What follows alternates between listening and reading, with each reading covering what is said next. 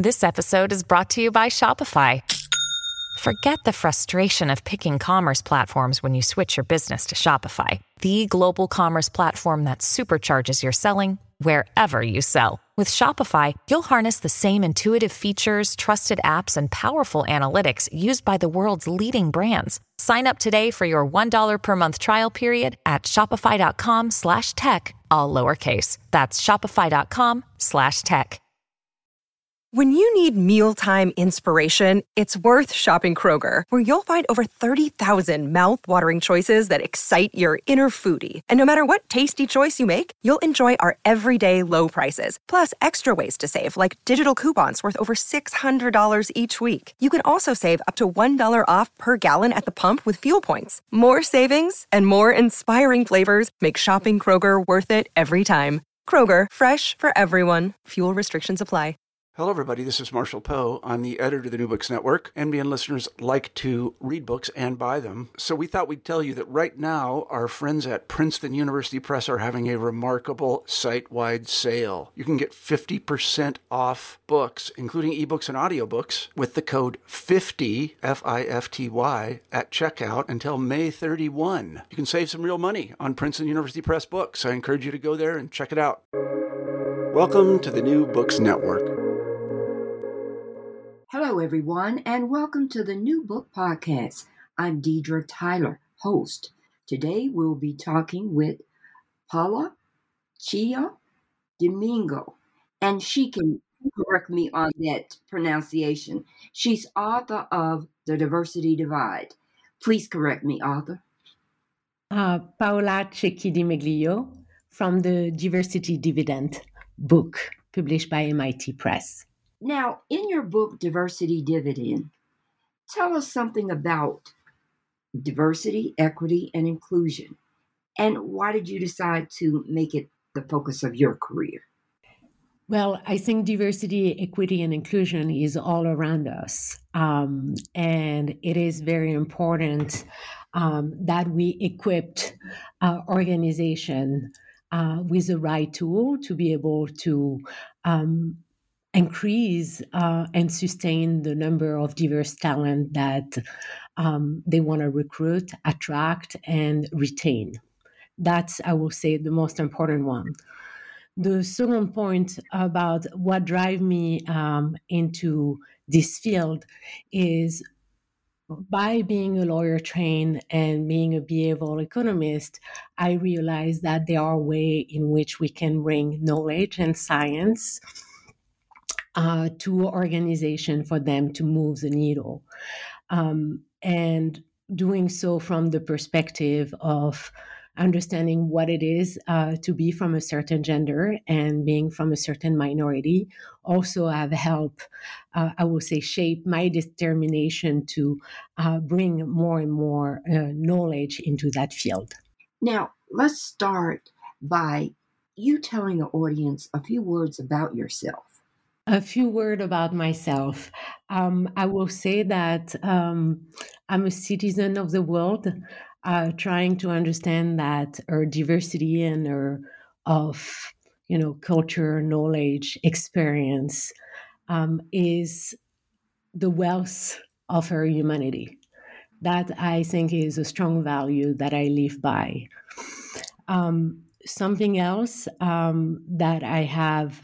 I will say I'm a first generation American and still believe into the American dream. Now, where did you get the title from, Diversity Dividend? Where did I get the title from? That's always a great way of asking where that come from. Diversity Dividend, the title, come really from an understanding of an economic perspective of talent and the labor market.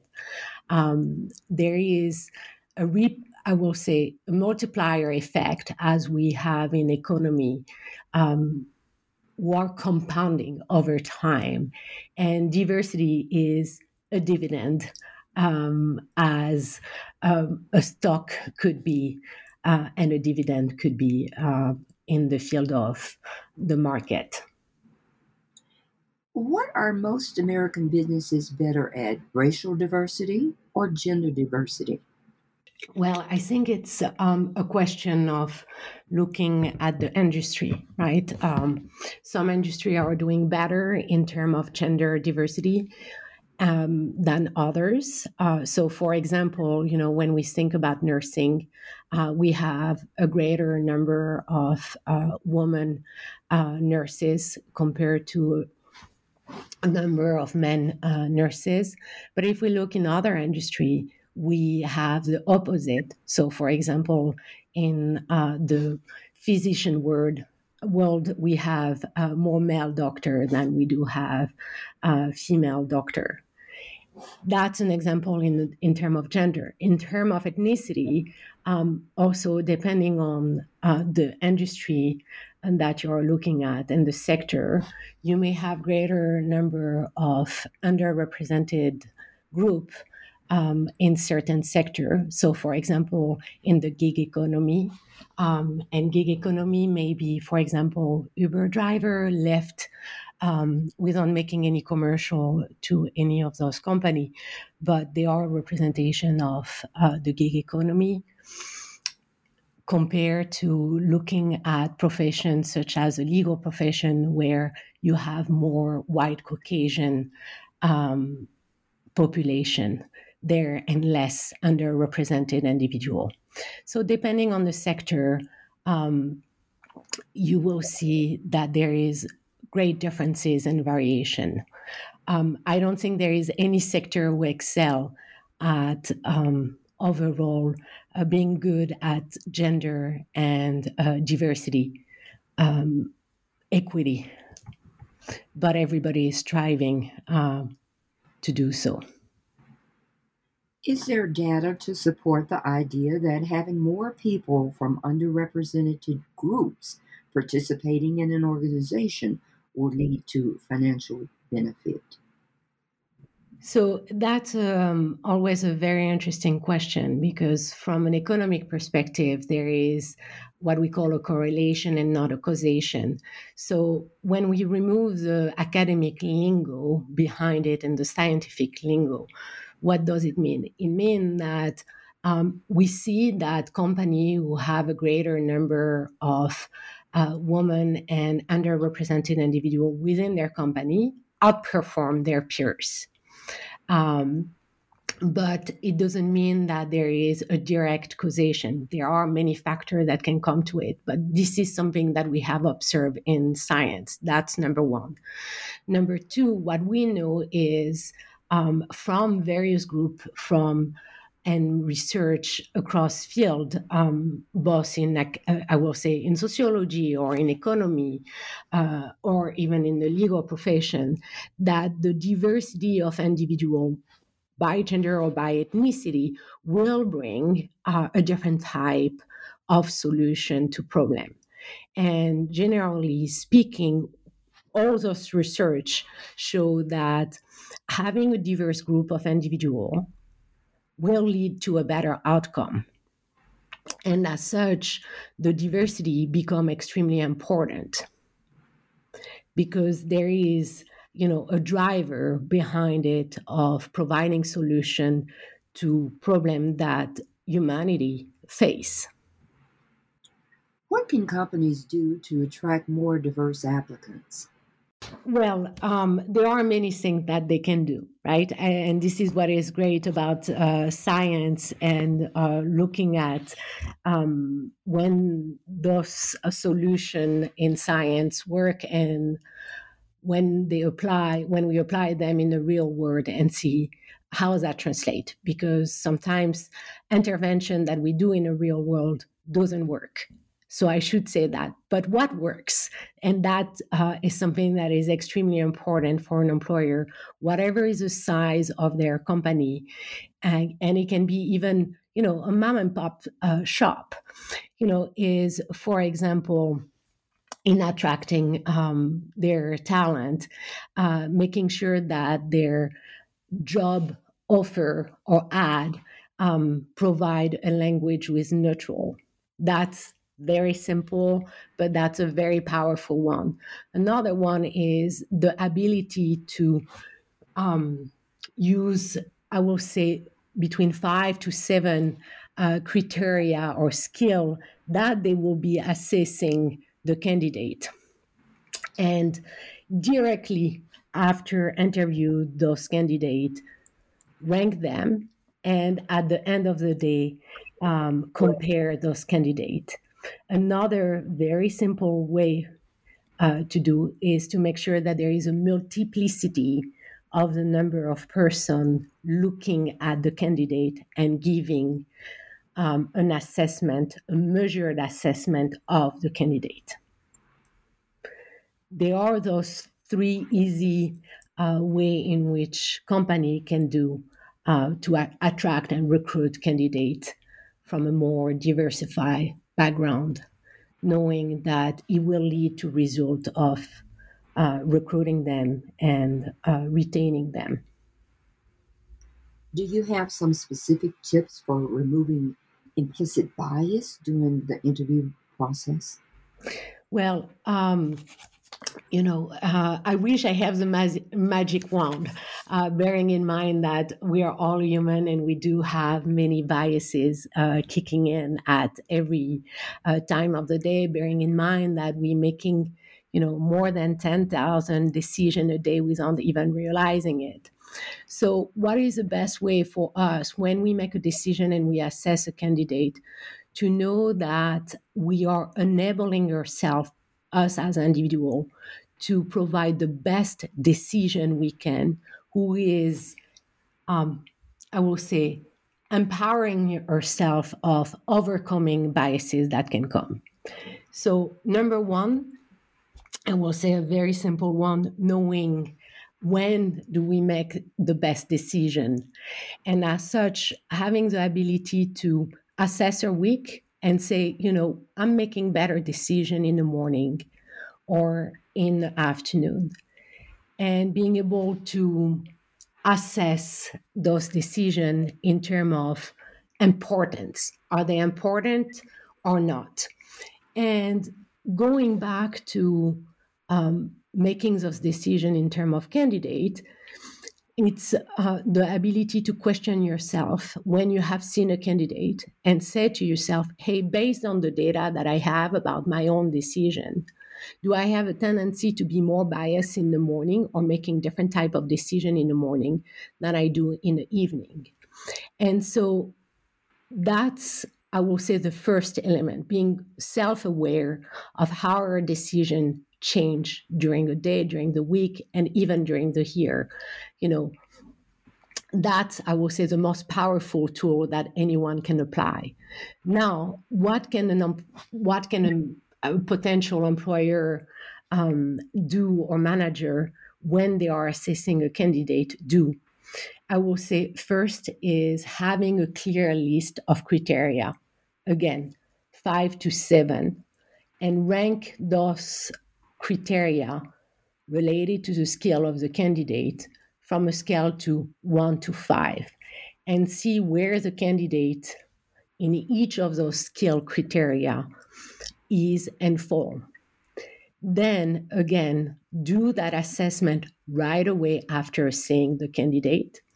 And when having a multiplicity of reviewer or potential employer looking at a candidate or manager, all having their decision being presented to them simultaneously about a candidate.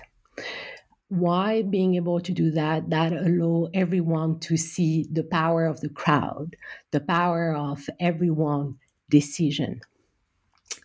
Another way that I will say is helping you to reduce the biases when you are assessing a candidate is to think that every candidate you are seeing are good candidates. And now it is in your power to come up with a reason why this person is not a good candidate. So thinking about the opposite when assessing a candidate is also a very good way, rather than thinking which one will make to the list. Here is thinking everybody is on the list. Now I need to justify why this candidate is not qualified. You have an entire chapter on onboarding. Why is onboarding so crucial to increasing diversity, and how can companies do better? But tell us, first of all, what is onboarding? Yeah, onboarding is something that, I mean, depending on which generation we are looking at, is the way in which the company will bring the new employee to the job and familiarize this individual with the task at hand. So, depending on which generation of labor that you're looking at, everybody has been on board in a way or in another. It's just the term onboarding is something more recent in the language.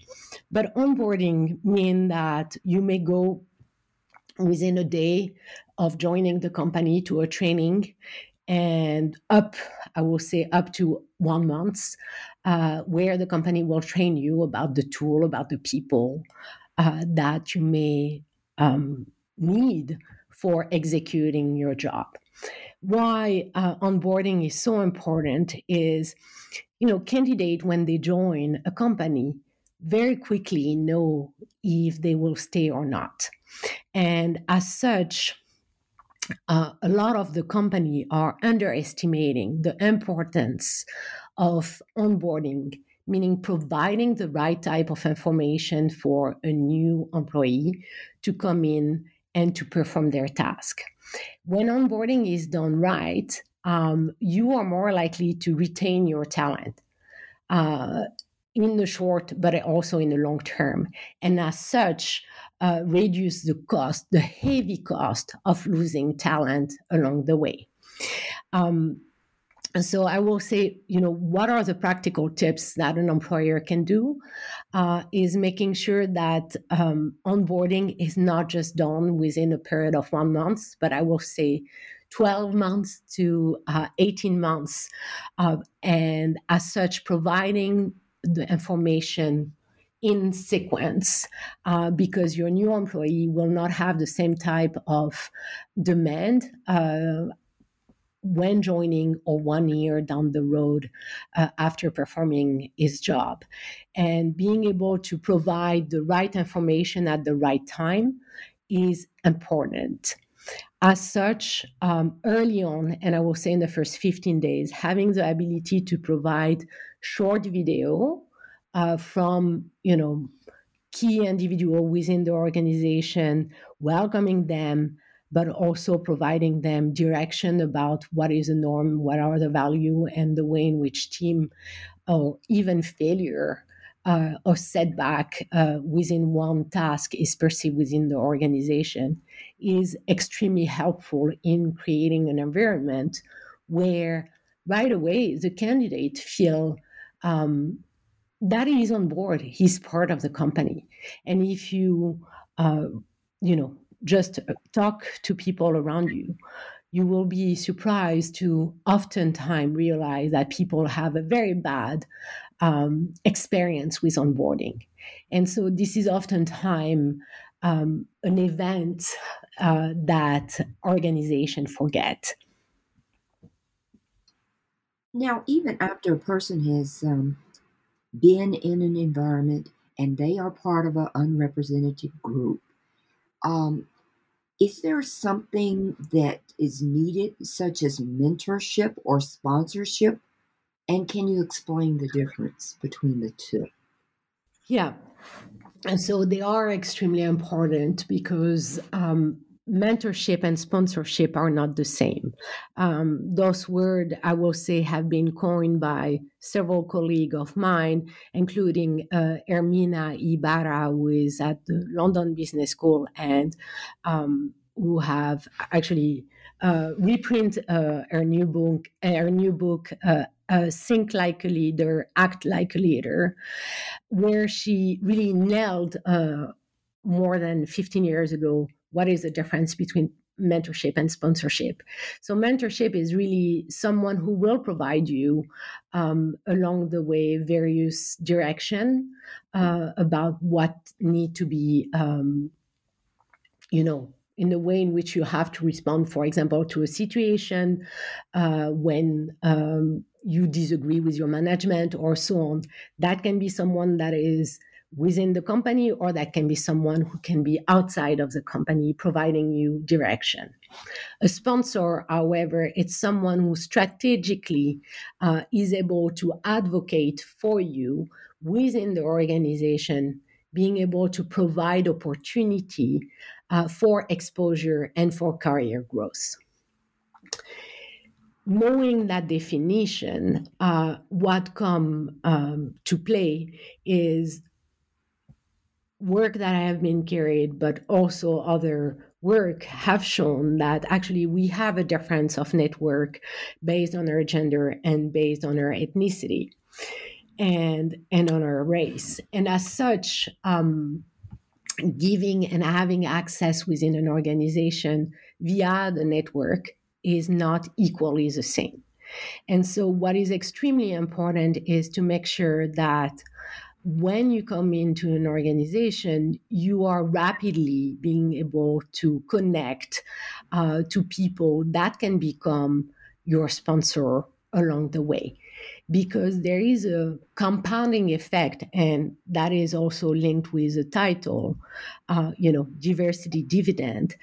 That compounding effect of having a network and of people who are able to advocate on your behalf for your career's growth is extremely important. One very, I will say, simple nudge, and when I say nudge, I should precise that the term was coined by two colleagues of mine, Cass Sunstein and Richard Taylor, in their book Nudge, is a light push into a way that will compound in their benefit of providing something into your career. And in that specific area is the ability to ask people that you meet, tell me who are the 5 people that you think I should connect within the organization. And by doing this simple exercise, I have seen with company that I'm working in with government an exponential growth of network and reducing inequality for women and underrepresented individuals by simply applying these nudges. Now, in your book, you say that women and people of color have histories of being compelled to perform drudge work. You also say that the grunt work usually yields little currency when it comes to promotion. Yet, they are seen as not being a team player if they refuse to do this. So, what should someone do if they find themselves repeatedly being asked to do simple tasks? Yeah, they are what I refer to as rewarded and non-rewarded tasks. The non-rewarded tasks are often allocated to women and individual of underrepresented group. And what happened is those non-rewarded tasks, when in time of promotion, are not the sexy rewarded task that will say to a group of individuals, look, this individual is extremely valuable for the success of the company or the project or overall the growth of the team. The argument will be more difficult to be made. And so what happened is when you're finding yourself in those situations, is the ability to share with your manager, but also with, I will say, upper level, the amount of non-rewarded tasks that you have been doing. And, the best way is the ability to have a track record of at the end of a project, at the end of the task that has been performed by teams, having a short summary about those tasks and reminding, after 3 months, hey, just to check in, this is all the activity that we have been performed.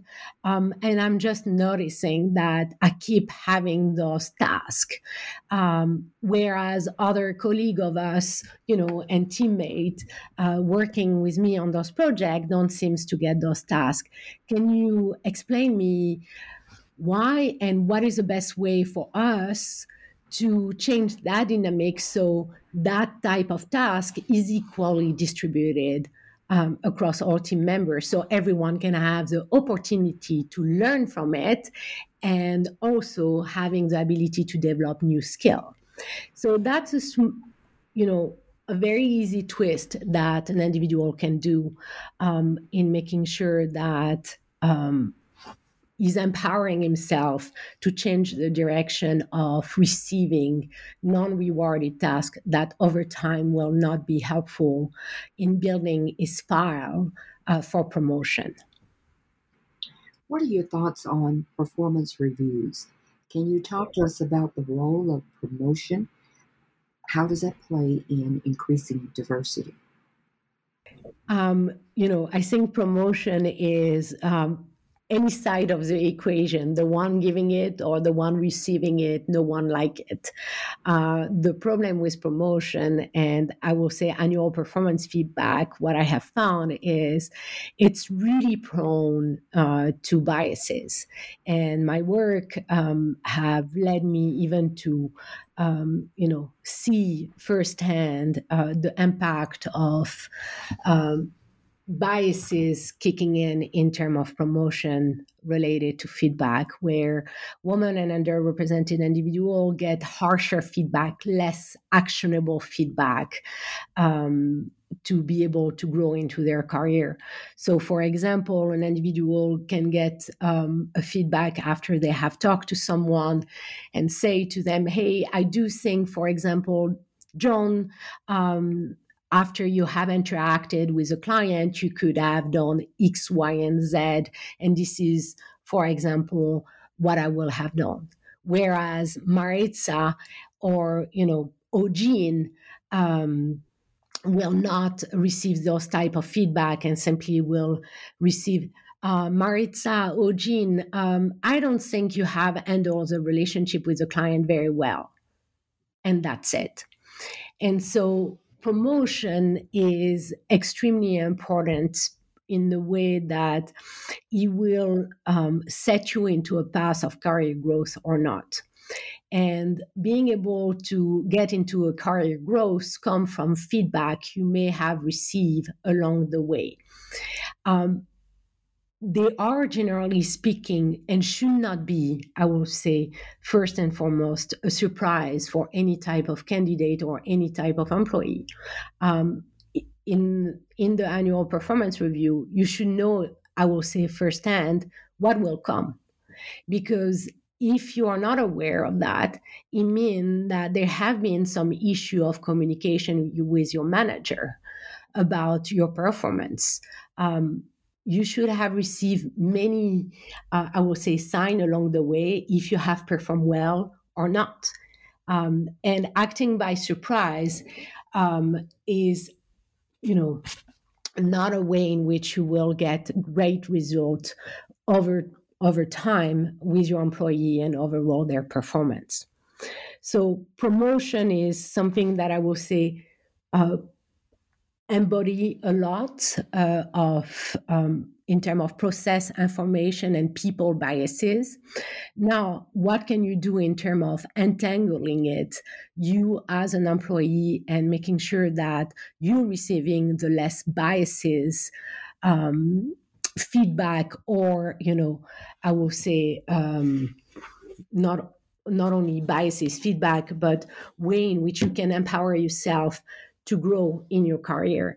One way that I found work extremely well is, after the end of every project, taking note of what you have done, how well did you went, what you have learned, and how, where your shortcomings were, and how did you overcome those shortcomings into the next project.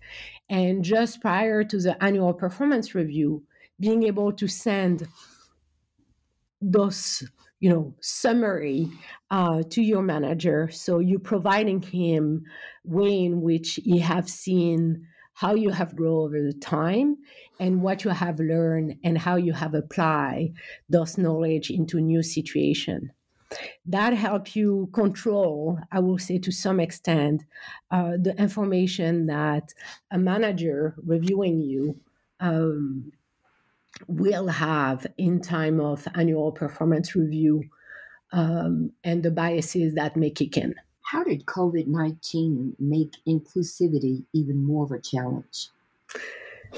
Well, I think we all have seen data on how COVID-19 have affected the entire world, right?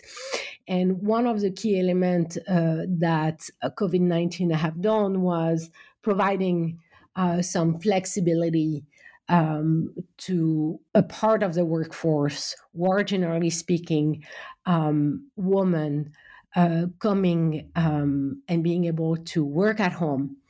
What we also have seen with COVID-19 is, well, actually the burden of working at home is not off. And so the inequality still exists. And what I actually have found while the book were, finalize and imprint, is remote work is actually not as beneficial as we initially thought for women and underrepresented individuals, in the sense that they get even more penalized than before. And so COVID-19 had, I will say, a very long compounding effect, and not necessarily a very good compounding effect on the career growth of women and underrepresented individuals. And so this is a reason why, I have been outspoken about the fact that, yes, we don't like to go back to work, yet there are some, I will say, fundamental data-driven reason why employers want to make sure that part of their workforce is back working in the office for a certain number of days. And one of them is making sure that their annual performance review and their feedback are not more biased than they should be, due to the fact that people are not seen despite being and working remotely. Is it up to leadership to increase diversity in the workplace, or do entry-level employees and middle management have a role? I think it both ways. I think leaders have a key role in setting up a culture where everyone can understand their message and are able to,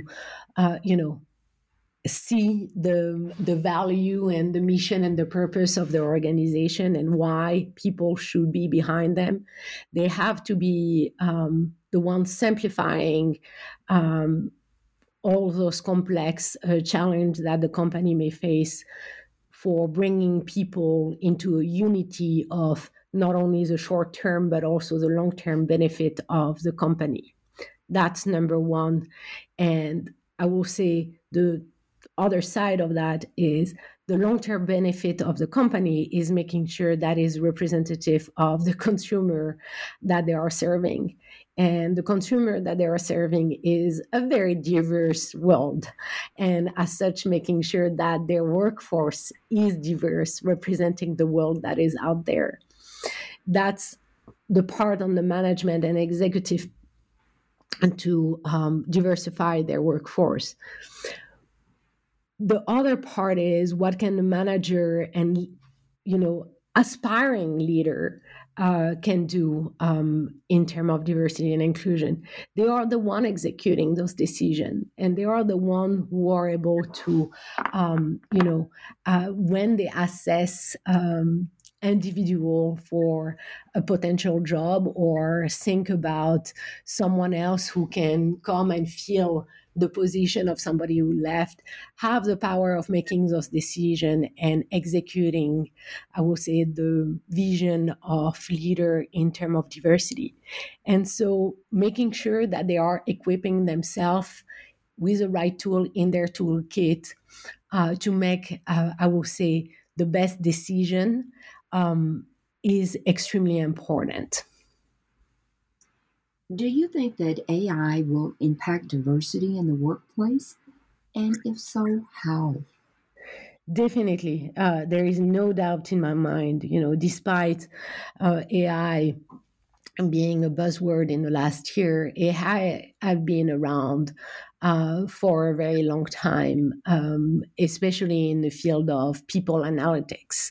And I do think two ways. First, AI will help and empower part of the workforce and is here to stay. So the question is, how are we going to do to make sure that inequality is not perpetuated by AI?